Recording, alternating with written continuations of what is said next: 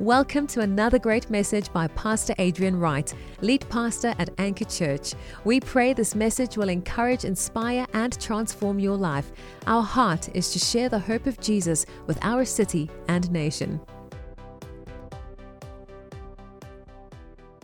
So we have some solid imperatives, some instructions that Paul has given us through these letters on how we should live and on the things, what the kind of things are that we should be doing. But now in chapter 3 in Philippians, he wants to shift focus a little bit from what we should be doing to how, by what power we're able to do it. He's showing us that there is another trap that we can fall into. If we've walked away from unrighteousness on one hand, we can so often step over into the trap of self-righteousness on the other hand. We can become so good that we end up becoming bad. We could end up becoming so self-important and proud of ourselves because we no longer do the things that we used to do, that we judge others for sinning differently to the way that we sin. We judge them from our position of strength. The things we don't struggle with, we judge them on. The things we do struggle with, we have more grace for. We're judging from a position of strength. And Paul begins to say that as you're living like Jesus and loving others and emptying yourself and living as a servant, watch out and make sure that you don't start becoming a little bit too proud of yourself. That you don't become to feel good about yourself. Because on the one hand, you would be living incorrectly if you were living just for yourself. But on the other hand, you're also wrong if you're living for others in a way to feel good about yourself. It's just narcissism in another dress, right? This is why people love to give to charities. This is why people love it. It's like they're appeasing their conscience. It's like, are you a good person? Have you lived a good life? Well, I gave to charity. It's kind of just something that we do in order to make ourselves feel good. And when we do that, we often just become self-righteous. And self-righteousness is the same, if not worse, than unrighteousness. Because Jesus said, if the light that is in them is darkness, how great is that darkness? How great is the deception that when we feel like we're really, really good, we're actually really, really bad. Don't become so good that you become bad. So how do we guard against this?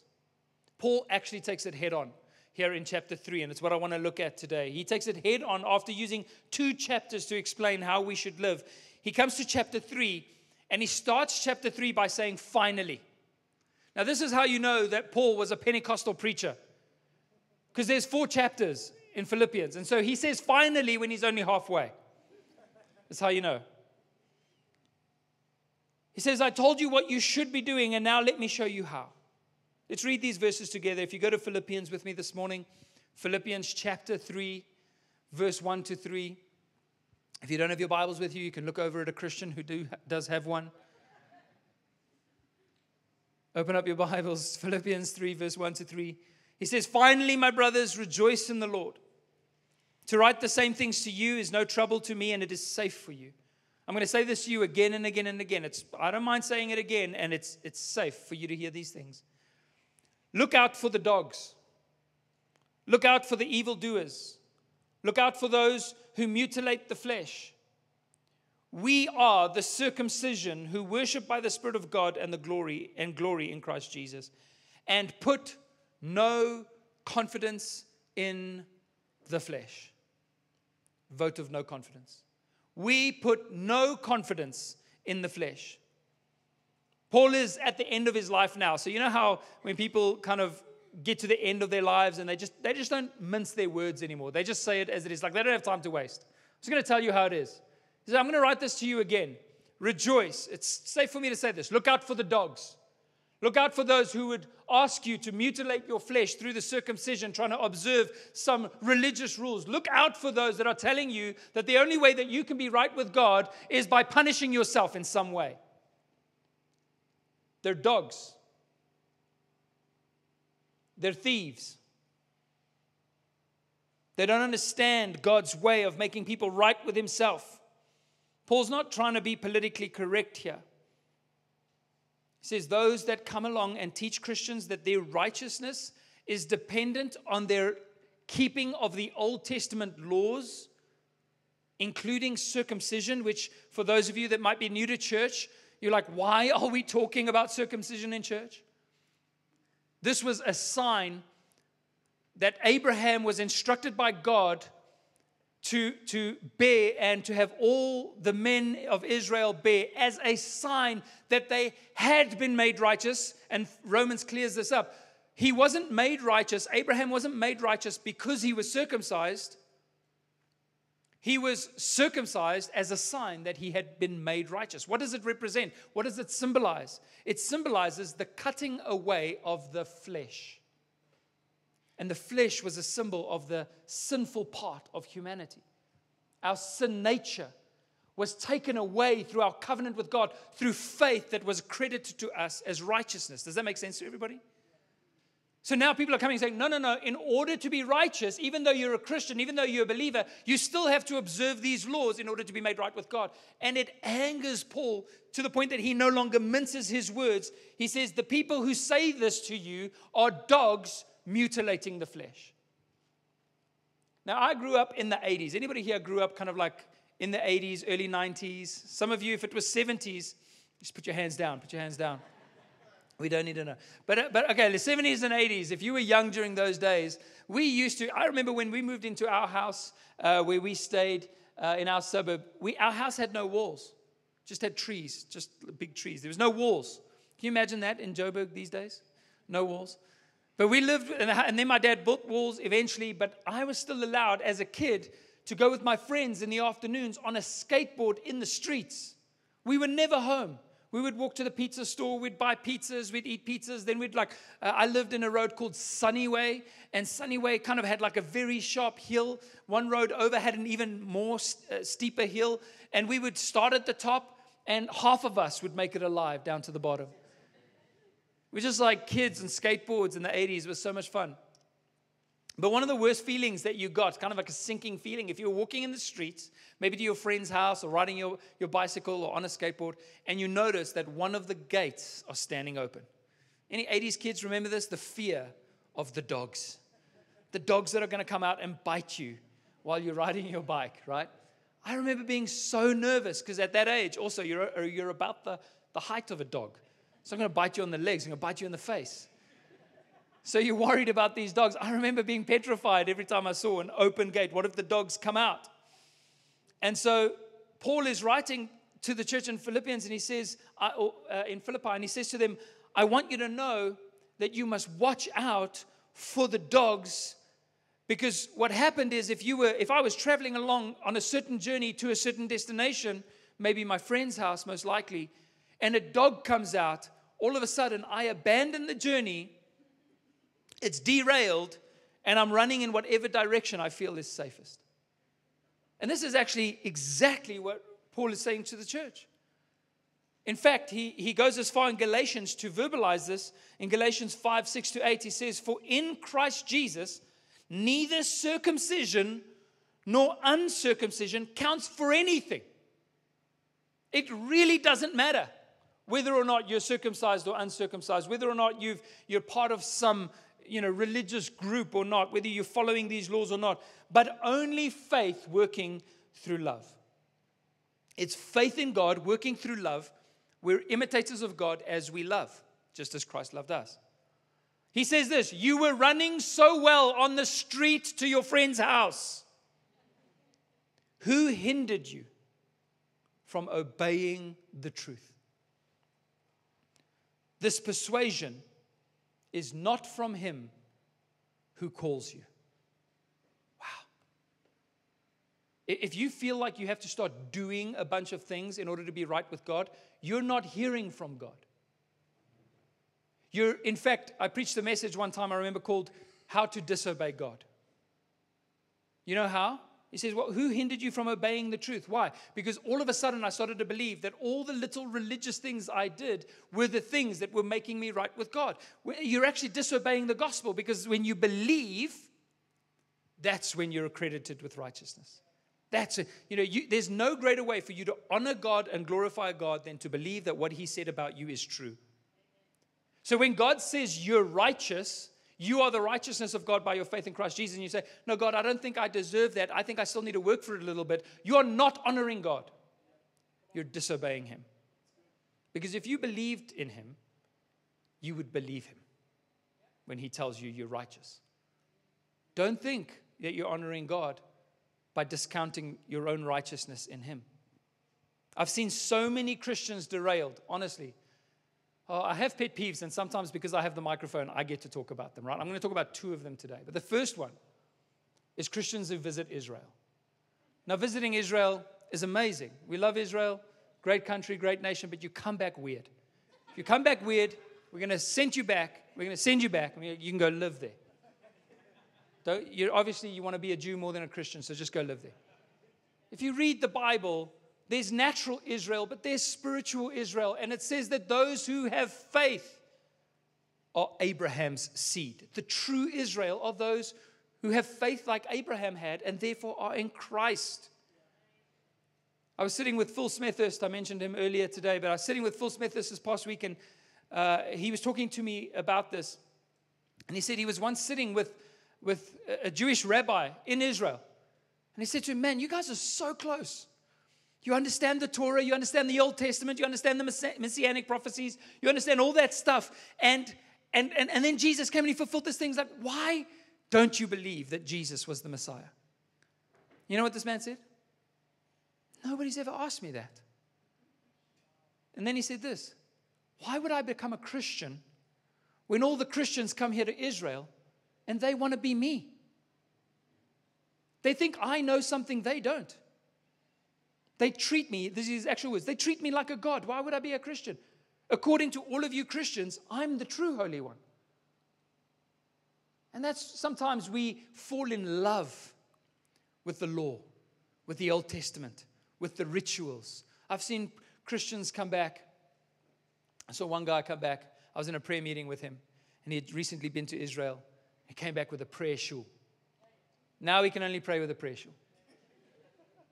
And then I heard the pastor say to him, now you keep this away from any evil. I'm like, well, then don't put it on me. You know, throw it in the bin. Don't put it near yourself. You know, come on, what are we talking about?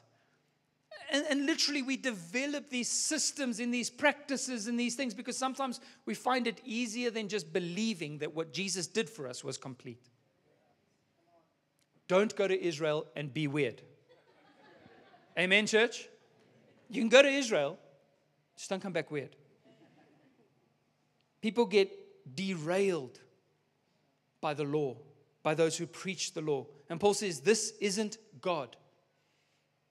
A few verses earlier in Galatians 5:2, he says it like this. He says, look, I, Paul, say to you that if you accept circumcision, in other words, if you believe that your law keeping was going to make you right with God, Christ will be of no advantage to you. I testify again to every man who accepts circumcision that he is obligated to keep the whole law. You're going to go that route? Then save yourself. Keep the law. Why would you need to keep the law? Well, you've severed yourself from Christ. You've cut yourself up from Christ because you now put your faith in you and what you can do and your own law keeping and your own religious efforts as opposed to in Jesus. So you are cut off from Christ, you who would be justified by the law, you who have fallen away from grace. And people often use the term fallen from grace, and they mean it, they say that you've had some moral fall or collapse. But it's really when you've gone back to being moral in your own strength. You might be more moral than ever, but you're severed from Christ. You see, this is all or nothing. Following Jesus really is all or nothing. It's not half your effort and half God's ability. You know, God helps those who can't help themselves, who help themselves. You know, or all those little things that we say, like the gospel is just God filling the gaps that we can't do. No, it's you dead and Jesus everything. It's all or nothing, and we've got to understand that. On the subject of dogs, we live in a world where people treat their dogs like humans. Now, if you are one of those people, this is my second rant, by the way. if you're one of those people who love it, it's good to love your dogs. The Bible in Proverbs actually says the godly are kind to animals. So be kind to animals. But we've gone a little bit beyond that, haven't we? Let's all be honest, church, family moment. Have we not gone a little bit beyond that? I was sitting in a meeting with Chantal this week in a coffee shop, public coffee shop, and somebody had an Alsatian puppy there, not really a puppy, it was quite big already, off the leash in the middle of the floor where people could trip over the dog, whatever. We're having a meeting, and the dog comes and sniffs us for about 20 minutes.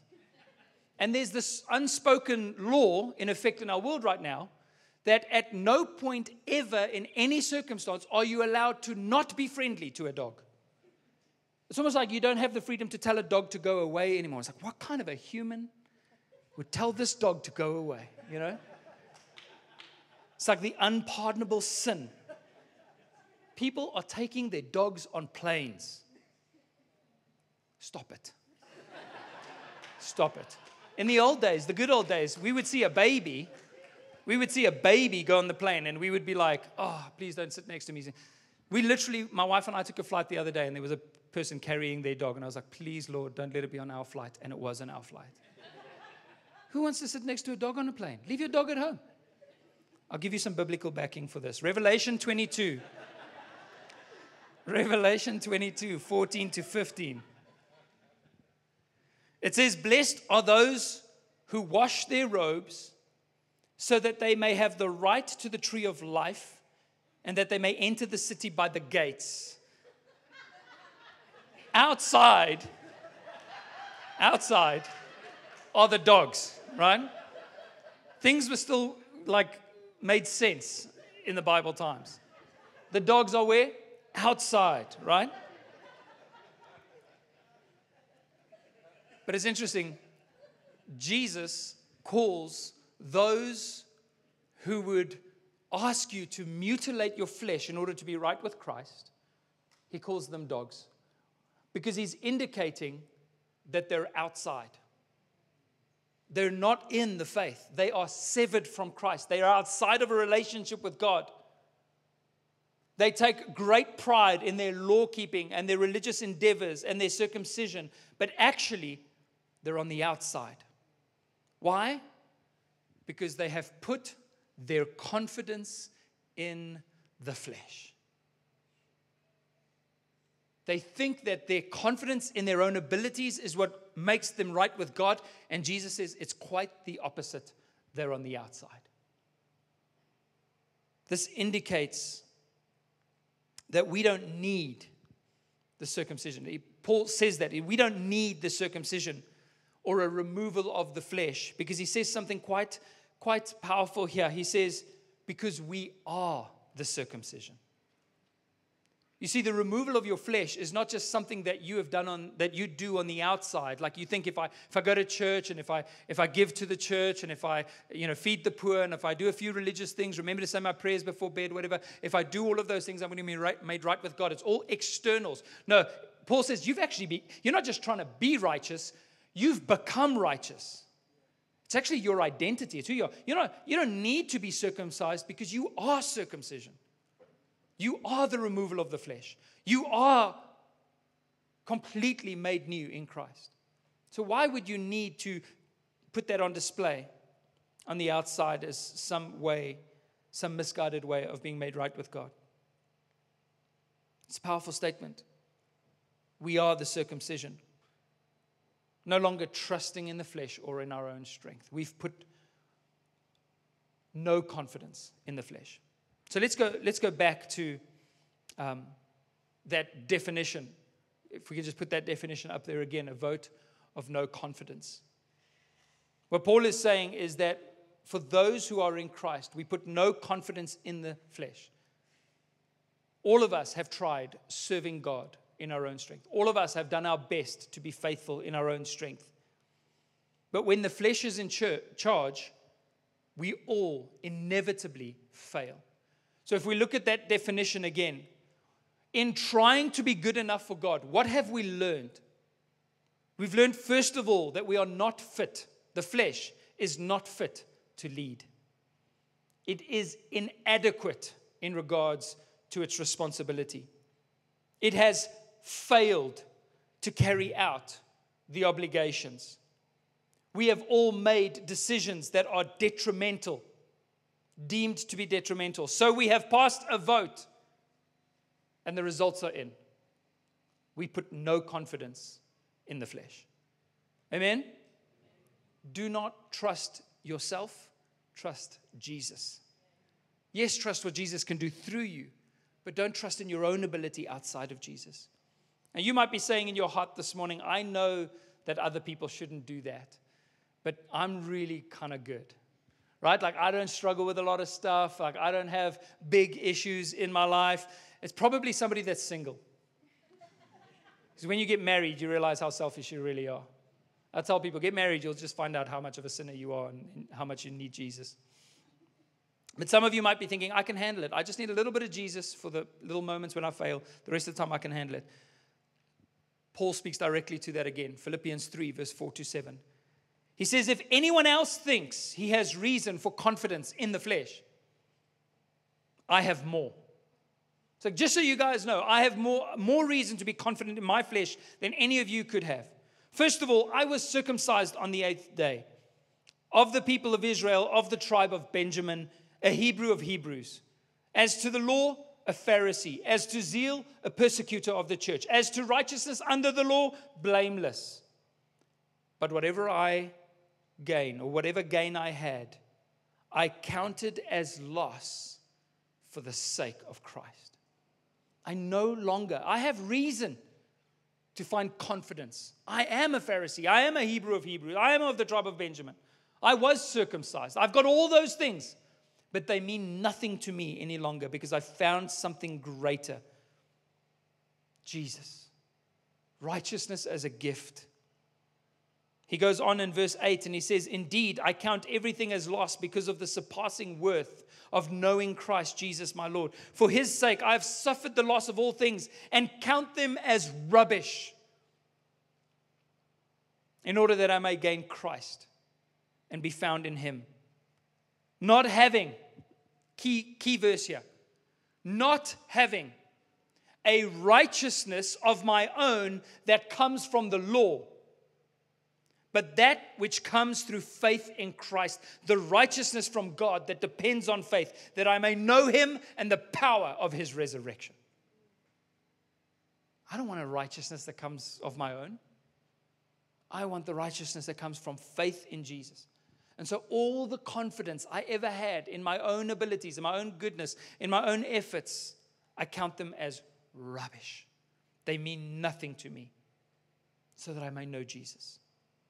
So we vote the flesh out so that another leader can take its place. And that leader is Christ himself. Through the presence of the Holy Spirit, where we lay down our own efforts, we say, God, save me and sanctify me. Change me, transform me. How many of you here want to be better? This past 2 weeks, just reading the letters of Paul, I'm like, I genuinely want to be better in so many small areas of my life. And it would be a mistake of me to try and focus and fixate on my own flaws and trying to overcome them. Instead, I fix my eyes on Jesus and I say, Lord, help me. I'll press into you more. I'll trust in you more. I'll take opportunities that you give me to love others more. But help me, Jesus, I need you. And you know God is faithful. That's how change comes to the believer. And so Paul says, in all your imitating of Jesus, make sure you rely on grace. In verse 12, he says, not that I have already obtained this, or that I'm already perfect, but I press on to make it my own because Christ Jesus has made me his own. Brothers, I do not consider that I've made it my own, but one thing I do, and this is for all of you here today that feel discouraged, that feel like God can't use you, that feel like you're never going to get there. He says, forgetting what lies behind and all the mistakes I've made, and straining forward to what lies ahead, I press on to the goal for the prize of the upward call in Christ Jesus. Listen to this. Let those who are mature think this way. If you're mature in Jesus, think this way. Don't dwell in regret. Don't dwell in your shortcomings. Don't be fixated on your own sins and failures. Because what are you doing? Where's your focus? It's on you. If you're mature, lay it behind. Leave it here in this building this morning. We'll sweep it out for you after the service. Leave it here. Forget what lies behind and press forward to the goal. Press forward to becoming like Jesus. He says, if in anything you think otherwise, if there's any area of life where you think otherwise, God will reveal that to you also. Only let us hold true to what we have attained. Brothers, join in imitating me, and keep your eyes on those who walk according to the example you have in us. For many of whom I am often told, and now tell you even with tears, walk as enemies of the cross of Christ. Why do they walk as enemies of the cross of Christ? Because they keep telling people there's one more thing you have to do to be right with God. I'm here to tell you this morning, I do not want to be an enemy of the cross of Christ. So I'm going to tell you this plainly. And you can never again say that you have not heard this. You do not need one more thing to be right with God. You've only ever needed one thing, and that's Jesus. If your faith is in Him today, His grace has been applied, and you have become, it's who you are, the righteousness of God because of your faith in Christ Jesus. Amen? That's who you are. We have all that we need in Jesus. And if you don't believe that yet, God will reveal it. He'll show you. If you disagree with me today, then by all means try being righteous in your own strength. We'll talk again next week. You'll see. There's only one way. Galatians 5:13-14, he says, for you were called to freedom. Freedom from the law. Only do not use your freedom as an opportunity for the flesh, but through love, serve one another. Comes back to that point. We're not motivated by the law. We're motivated and compelled by the love of Jesus. That's what compels us. For the whole law is fulfilled in one word. You shall love your neighbor as yourself. When we come to this place of trusting in our righteousness in Jesus and just knowing that we're loved and loving others in the same way that Jesus loved us, guess what you'll be doing? You'll be fulfilling the law. Because if you love someone, you're not going to steal from them. If you love somebody, you're not going to be envious of them. If you love somebody truly, you're not going to want to harm them in any way. So you're fulfilling the law without looking at the law.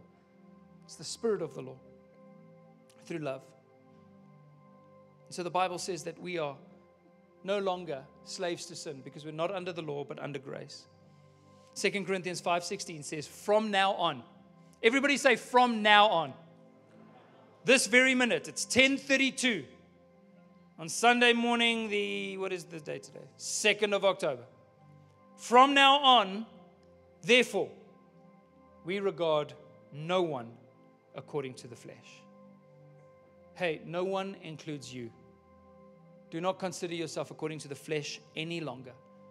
We have no confidence in the flesh, but all the confidence that we need in Jesus. Amen?